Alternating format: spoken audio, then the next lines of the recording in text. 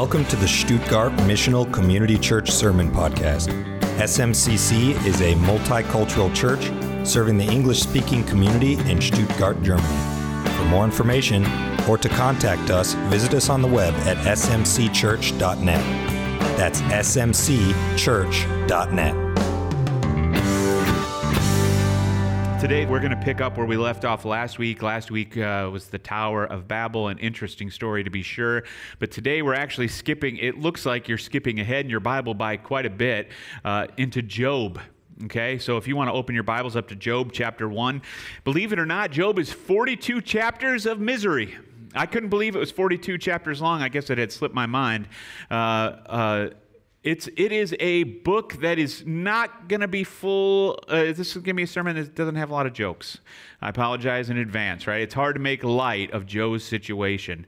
And I was thinking as I was meditating this week upon Scripture, why, suffering is somewhat relative, isn't it? I was thinking about people who have to walk a half a mile for clean drinking water, right? If we have to walk down the block for clean drinking water, that would be suffering, right? And for them, if they had one that was just, a quarter of a mile away, it would be a huge blessing. Of course, we've become very accustomed to a lot of things that people in a lot of places in the world don't have. And so suffering is somewhat culturally relative. But Job crushes all of that.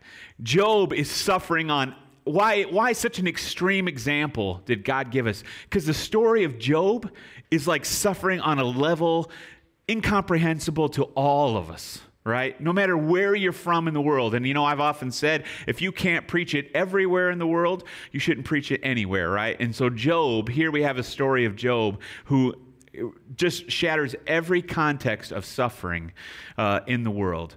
We'll talk more about everything that happened to Job in just a few seconds, but this story is somewhat depressing if we only focus on what Job has lost. But one thing that should give us some joy through the story of Job is God's constant presence with him. And one reason that it seems like we're skipping around is because Job was most likely a contemporary or close contemporary of Abraham, Isaac, and Jacob, otherwise known as the patriarchs. And we kind of gather this from a couple of understanding. So if you have a chronological Bible, then Job is right here where he ought to be, right? But if you have a Bible that's broken up into books like many of us do, then this is much later, like even beyond Esther, right? Right before, is it right before Psalms? Yeah, right before Psalms. So we think Job lived as a contemporary of, or close contemporary of Abraham, Isaac, or Jacob because his wealth in the Bible is measured by livestock, by the possessions he had. And I think it's interesting that his wealth is measured by livestock, probably because they didn't have currency or coins. But imagine if we did that today, right? Like, how much were you worth? Well, I have, I have a BMW, I have, 3 Xboxes, and, that's how much I'm worth, right? Or, I have this many kids. This is how powerful I am. And this is kind of an Old Testament patriarchal idea of wealth. So we know that. Maybe I'm the only one that found that interesting. There's no mention of organized worship or the law in the book of Job. Job served as his family's priest, much like Noah and Abraham did. So that's why we believe he's a contemporary of Abraham, Isaac, and Jacob. So we're going way, way back, right? Way, way back. And I think it's very interesting to note that suffering is something that's not new to us. Suffering has been part of humanity, being a human since the fall. And Job today, while kind of a sad story, there's a lot we can learn from his wonderful, wonderful example. And I think perhaps studying Job all week and getting ready for this message is kind of why I feel that weight of God's presence today, and also just what an awesome God we serve, and how we are just so fragile compared to Him. Just so frail compared to Him. We're all snowflakes compared to God. We are. I think collectively as a human race, we've been searching for an answer to why suffering happens and how we're to navigate life in the midst of suffering and adversity. And as we go through Job today, I believe we're gonna really understand that God is always near and that His presence is with us always. It's a slightly abridged story. We're not going to go through all 42 chapters of Job, but know this, that suffering is a result of the rebellion that we as a human race have against God. It's a result of sin. God did not create suffering nor adversity. He created the world perfect and for us to flourish in it, but we by rebellion. And you might think, well, what in that sinful nature thing, what happened? I mean, the nature of sin, that rebellion against God has been passed down from Adam. Right? That idea that we are our own God. All right? That's rebellion, and that's been passed down through the generations, and that's where suffering comes from. So let's go to the Bible in Job chapter 1, verse 6, and read together. Now, there was a day. Now, I want you to picture this scenario, okay, as we're reading it. Now, there was a day when the sons of God came to present themselves before the Lord. Now, think of the sons of God as heavenly beings coming to present themselves to God like a council before a king, okay? And Satan also came among them. The Lord said to Satan, "From where have you come?" And Satan answered the Lord and said, "From going to and fro on the earth, and from walking up and down on it." And the Lord said to Satan, "Have you considered my servant Job? That there is none like him on the earth, a blameless and upright man who fears God and turns away from evil." Then Satan answered the Lord, "Does Job fear God for no reason? Have you not put a hedge around him and his house and all that he has on every side? You have blessed the work of his hands and his possessions and have increased the land. But stretch out your hand and touch all that he has, and he will curse you to your face." And the Lord said to Satan, "Behold, all that he has is in your hand. Only against him do not stretch out your hand." So Satan went out from the presence of the Lord. When we're in the middle of suffering, the number one thing we want is relief, right? I hate vomiting. I hate it. I hate it more than anything, whether it's from a bug or back in the old days from having too much fun on Friday night. I hate vomiting. And so regardless of the situation, when I find myself on the verge of it, I'm at the bowl, I'm on the floor in the bathroom, and I'm praying. I'm literally praying. Now, and again, this is old Matt and this is born again Matt, both praying. God, please don't let me puke. I hate booting. I mean, it is the worst thing and I'd rather feel nauseous for hours rather than actually do it. Some people are totally different. They'd rather just get it over with. But when we're in the midst of pain and suffering, or we're at the, I was trying to think of an example. So far in my life, this is probably the best example I can come up. Praise God for that, right? But when we're kind of at the end in our pain and our suffering, it's natural for us to cry out to God, whether we serve Him or not. And that's kind of interesting, right? Because that's how I came to know Jesus. In the midst of a pain and suffering moment, a key moment in my life where I could see no hope and no way out, I turned to the Lord. And I prayed for the very first time a prayer of repentance. And I gave my heart to Jesus. Even though I didn't know Him, it was instinctive for me to cry out to God. Why? The same is why it's instinctive for your kids to cry out to you when they're in pain. Because they believe you can help them. Because you've always been there with them. From the beginning. Why do we cry out to God? Because He's our Father. And even in my denial of Him, something within me understood that. And I cried out to God in my pain and my suffering and asked Him for relief. Now, while He doesn't always answer the prayer next to the bowl, He answered that prayer that night, right? And I think it's very comforting to know that God is not absent. And even though sometimes in our pain and our suffering, while we cry out and we plead for relief and it doesn't seem to come, we need to understand that no matter how earnestly we plead, no matter how earnestly we might even pray, that our effort does not negate God's authority on the earth. His plan and His purposes are higher than our plan and our purposes. And while we may not understand them, and like Job, may even appear to be angry with God, or just like, God, why did you even bring me onto the face of the earth to treat me so poorly? Why? And we don't receive an answer. But God's ways are higher than our ways. I know Jordan really focused on that last week, and I appreciate that. We need to understand that God always has the right to be God, no matter how bad things are for us. He's never absent. He's right there with us and in full control. How do we know that? Because when we read this text, verse 6 through 12 or 13 here, we see that it is God's idea to bring up Job.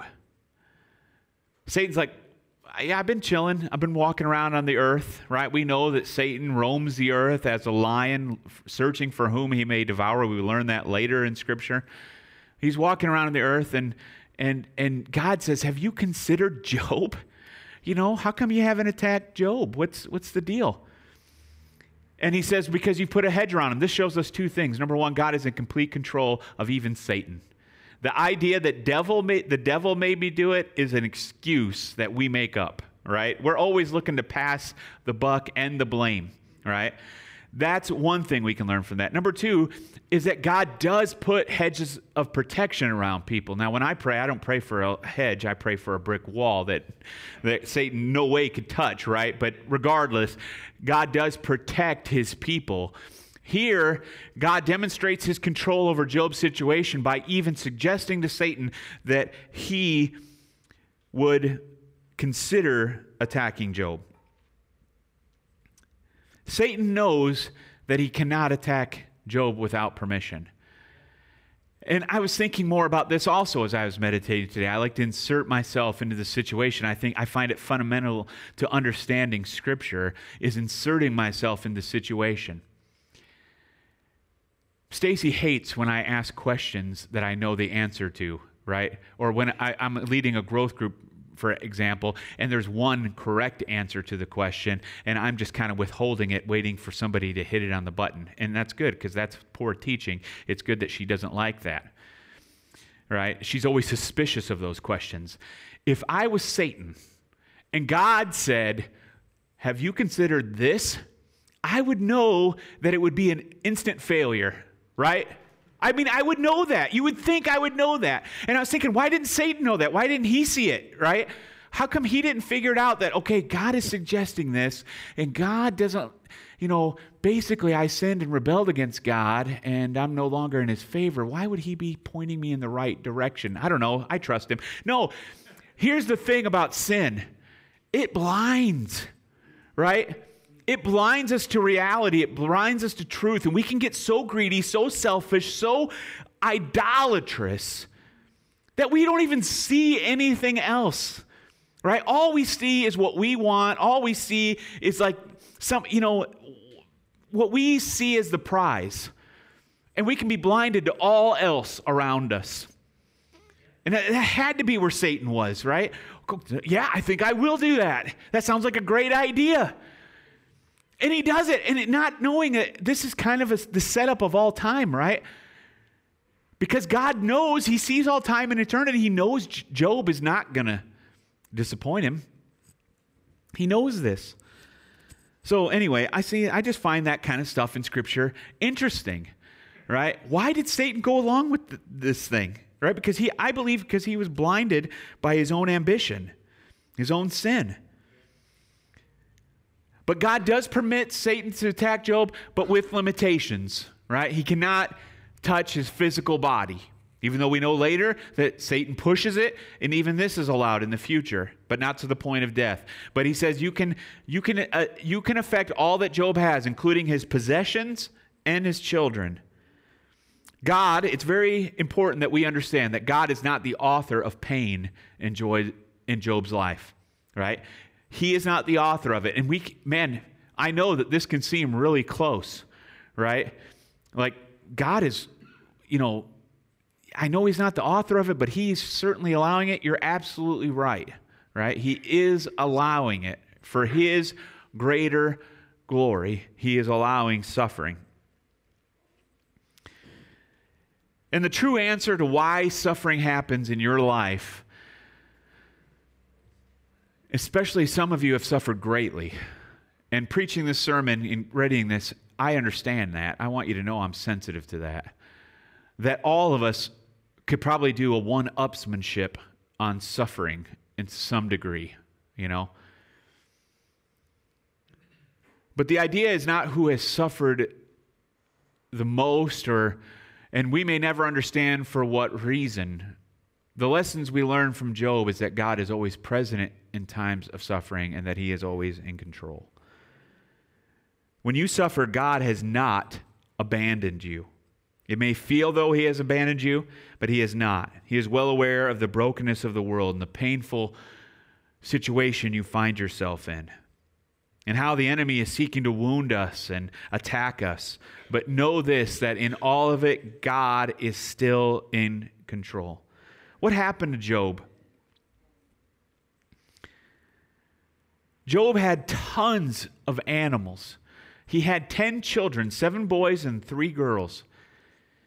And they loved each other. They were siblings who loved each other, who hung out. Every week they got together. They had a godly father who loved them, who set a wonderful example for them, and they got together in one big place and had a weekly feast together.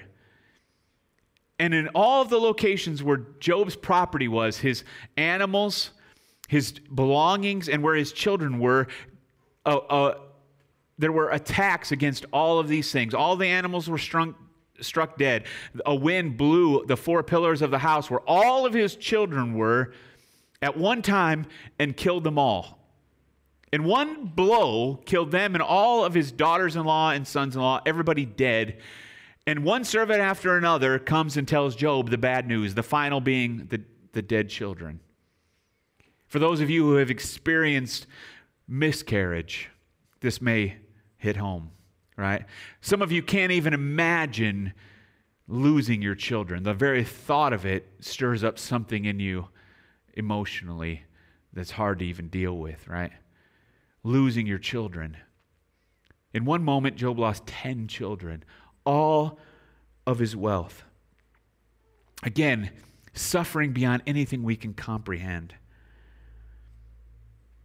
In verse 20, we're going to skip around, but we get into verse 20 of chapter 1, it says this: Job arose and tore his robe, and he shaved his head, and he fell down to the ground, and he worshiped. He worshiped God. How many of you, honestly, that would have been your reaction? No. Me either. You'd cry, you'd cry out, you'd just be like, why? Why? Some of us would maybe even act out in anger towards God. I've seen people face adversity nowhere near the level of Job and totally reject God, walk away from God, blame him for everything, and walk away. But Job falls down and he starts worshiping God. And he says, naked I came from my mother's womb, and naked I shall return. The Lord gave, and the Lord has taken away. Blessed be the name of the Lord. And in all of this, Job never sinned or charged God with wrong. Job cried out to God. He was very real in his suffering. He asked God why. He questioned God, but he never blamed him with sin or charged him with wrongdoing. And we hear this verse a lot. The Lord gives and the Lord takes away. We may say it somewhat flippantly, but here Job has experienced the full power of it. Our response to suffering reveals our faith in God, to ourselves and to others. How we respond in adversity, not in blessing, reveals what we really believe about God. Not only to ourselves, is it a witness to ourselves, but it's a witness to the world.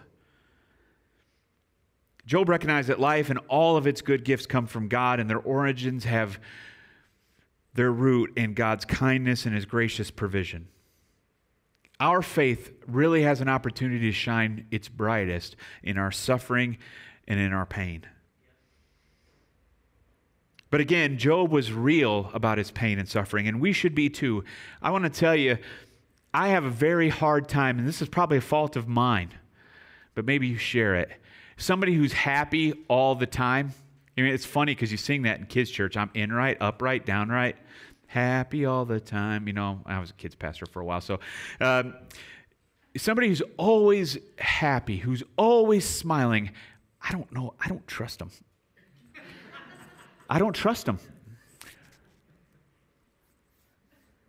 And again, it's probably just me, right? Maybe it's just me. Maybe they actually are that persona. And I'm mainly talking, like, not people I know, right? Because I don't really know anybody, and that's who they are. But you know this person at church, right? You've seen them in Christian circles. Like, they are just like always, oh, praise the Lord, bless God. You know, I'm from the South. And you know, it just no matter what's going on in their life. Well, lost the farm. You know, Grandpa died last week, and it's bless God. You know, it's like, and they got the smile on their face, and they're not real about their pain, right?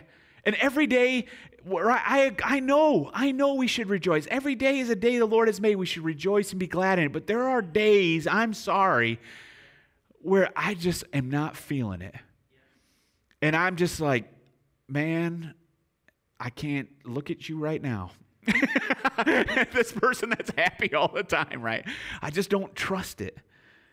And there is a lot of pressure in Christian circles to have this attitude where nothing ever bothers us and we never suffer and we're always have this positive outlook, and we're not allowed to embrace pain and suffering and trust. You know, it doesn't mean that we sin against God. It just means that this is a really bad day and a really bad week and a really poor time in my life, and it's okay.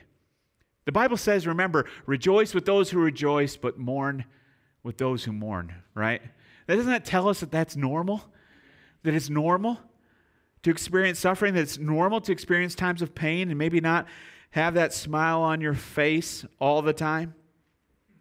Pain and faithfulness are not mutually exclusive, but faithfulness in the midst of pain is what's right. Faithfulness in the midst of pain.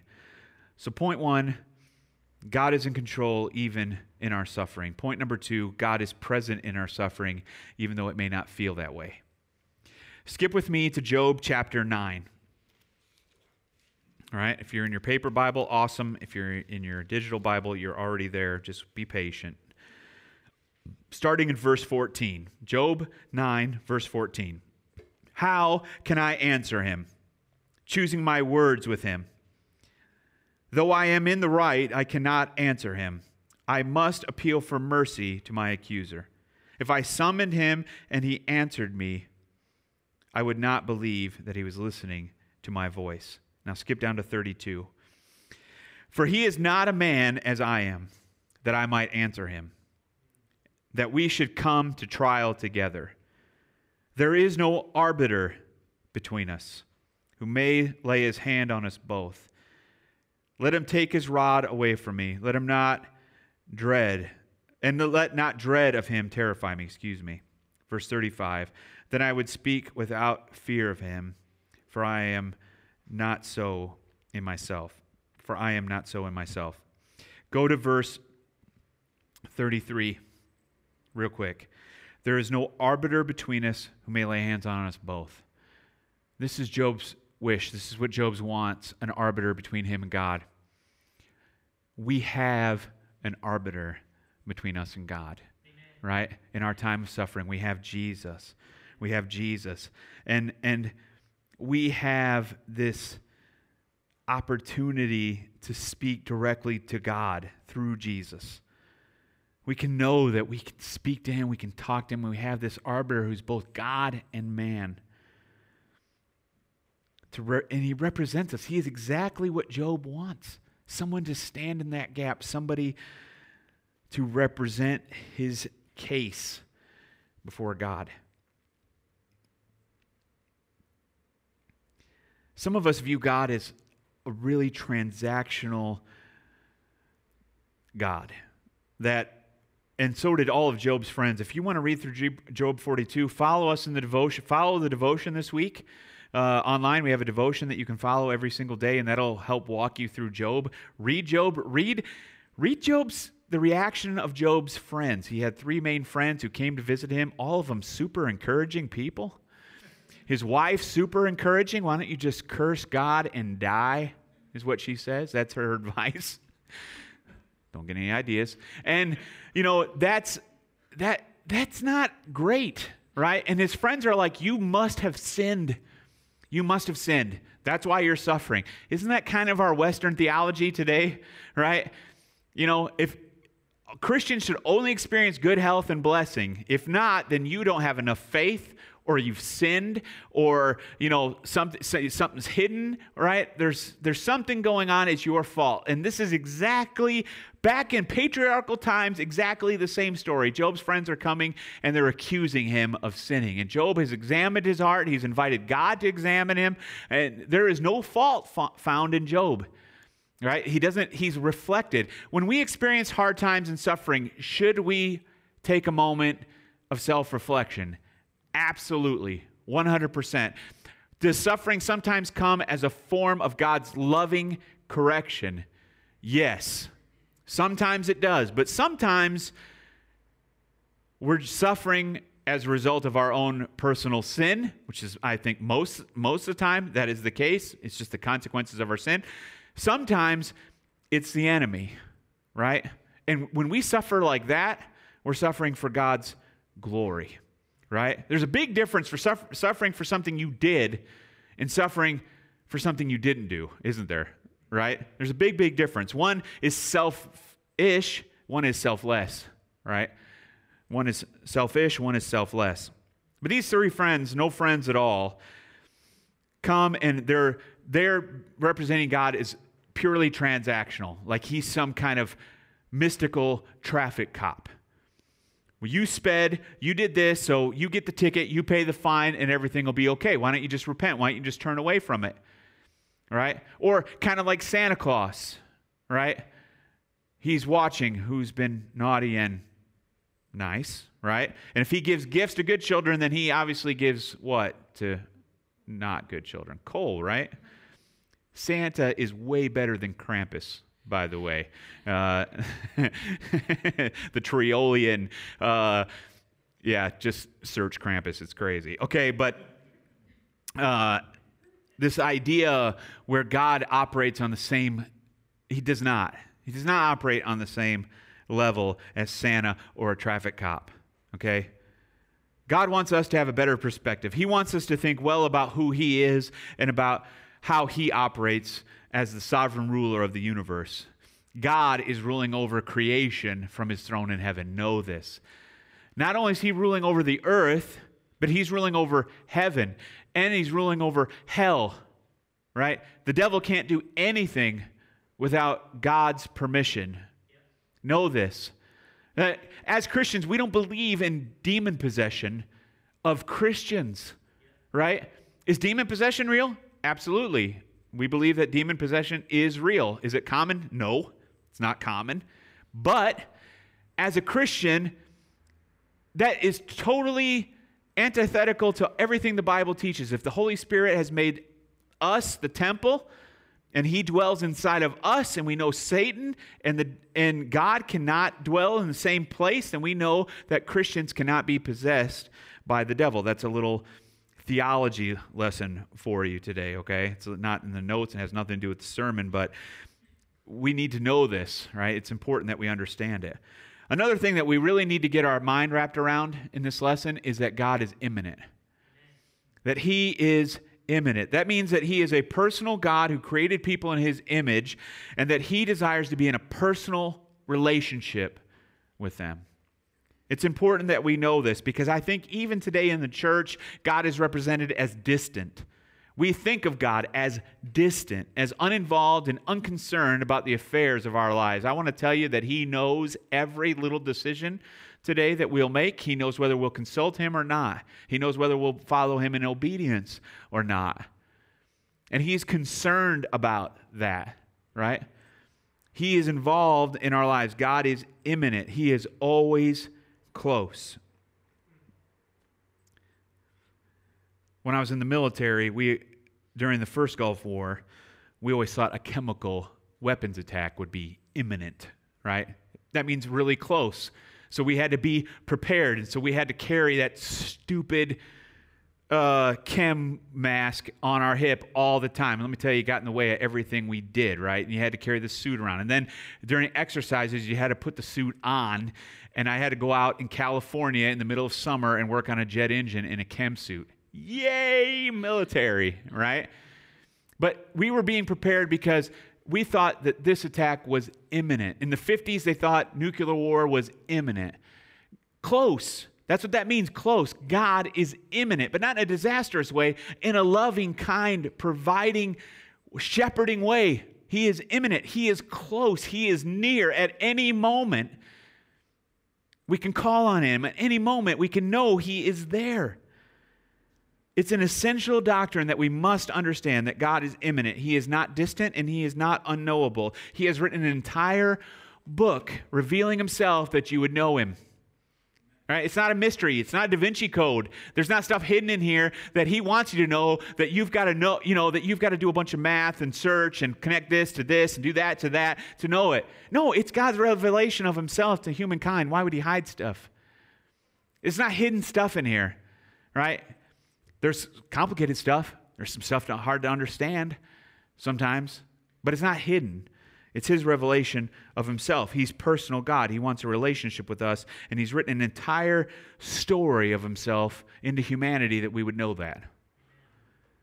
Point number 3, God uses our suffering to draw us closer to Him. Who wants to hear that when you're suffering? Nobody. Nobody.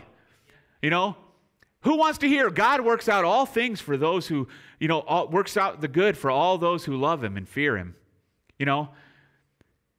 This is where that essential verse comes in. Mourn with those who mourn. It doesn't say bash them with the Bible or correct them. It doesn't say be one of Job's friends and come and tell them of all their sin and unrighteousness and that's why they're suffering. It says go there and cry with them. It says go there and sit with them. It says go there and mourn with them. Christians, this is our response to the suffering of our brothers and sisters. Right? We want, especially men, we want to offer answers. We want to offer solutions. We want to fix it. Right? And if we can't fix it, it hurts. It hurts. And we don't like feeling things. Right? We don't like feeling things. So let me just fix it. The Bible says we're to sit with them, to mourn with them. There's a time for all that other stuff. Right? There's a time for it. But one of the things that we hear often is, well, God's using it for good. How did God use the death of our baby as good? How is God using my rebellious adult child as good? How is me losing my job in retirement good? It's just one of those things we don't want to hear. It doesn't make it not true. It just is one of those things that brings us very little comfort during our time of mourning if we're being honest with ourselves. Job 42, verses 1 through 6. Job has gone through all this, 40-some chapters between where we've been, listening to the accusations of his friends, confronting God and asking God deep, deep questions about why is he suffering. And in verse 1 of chapter 42, Job has listened to all that God has said, and this is his response. Verse 2, I know that you can do all things, and that no purpose of yours can be thwarted. That's a word we need to bring back into our vocabulary. Thwart. Verse 3, who is this that hides counsel without knowledge? Therefore I have uttered what I did not understand, things too wonderful for me, which I did not know. Hear, and I will speak. I will question you, and you will make it known to me. I have heard of you by the hearing of the ear, but now my eyes see you. Therefore I despise myself and repent in dust and ashes. Most of the book focuses on Job's desire to know why he is suffering, but here at the end, he realizes that his suffering has brought him infinitely closer to God. I once heard of you, now I've experienced you. This is important, church. Some of our brothers and sisters in other denominations focus a lot on the cerebral part of knowing God, in the mind and studying the Bible. And this is very, very important. But we can venture to an extreme on this, where it's all academic and no experience. There are other denominations that would say it's all experience and what the Bible has to say isn't all that important. This is also dangerous. But we need to know that we can study the Word and know God through that, but we also can experience God in a very personal way, right? And I would say for me, and this is the way I'm wired, for me, the personal experiences of God have had the most profound impact on my life, right? I know the Word, I've studied the Word, and God has certainly touched my life through the Word. But in the moments where God seems to enter the room and touch me in a very physical way, in a very real, tangible experience, those have been life transformational moments. Those have been my transfiguration moments. And I'm referencing the New Testament when Jesus takes 3 disciples up on a mountain and he is transfigured in his glory before them, where they really experience the full glory of God. Church, we need to have a balance of experiential and our intellectual knowledge of God. We need both. We need both. They're not mutually exclusive, but if we lean way too hard on one end, we miss the experience, that personal knowledge of God that Job valued so much, that experience. If we get all experiential and we throw the Bible out, then we are forsaking what God has revealed of himself, and we become idol worshipers, worshiping a figment of God, but not God himself. That's also a problem. But through this suffering, Job came to know God in a greater way. I want to tell you, no matter what you're going through today, no matter what you've been through, God can use your painful experiences for his glory.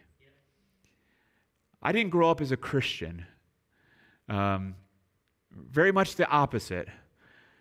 But the things I've experienced in my life help me to relate to people who are suffering today, right? Going through those situations today that I went through growing up. Rape victims are survivors of rape are in a much better position if they've come through it successfully to help other rape victims, right? Now, don't get this twisted here, right? Sometimes we like to congregate in misery, and none of us have worked it out. We're just miserating together. That's not great, right? Either, right? But when we're in the church, let's say, and we've experienced something very traumatic, but we know somebody who's come through something very similar, and on the other end of it has come to know God in a greater way, we should attach ourselves to that person and ask, what can we learn from you? Today, let us do that exact same thing with Job. Right? What did Job learn? What was his reaction? How did he get through it? First, Job acknowledged God's sovereignty. Church, we can never get away from this. You know, he brought us in the world, he can take us out, right? I mean, this is his world. He makes the rules. He created us. We are his children, and he is sovereign over the universe, right? We can be consumed and just think the universe is all about us, but Job doesn't forget that God is sovereign. He can do whatever he wants. And he moved from demanding about earthly things to acknowledging God's control over eternal things. True relief in pain and suffering is not in the cessation of that pain, but in knowing that God is in control through the pain, right? Jesus said, in this world we will have trouble, but take heart, I have overcome the world, right? He says also, I will never leave you nor forsake you. He is sovereign. Job also responded in humility. Oftentimes, our reaction to suffering pain comes from a right to ourselves. I deserve better.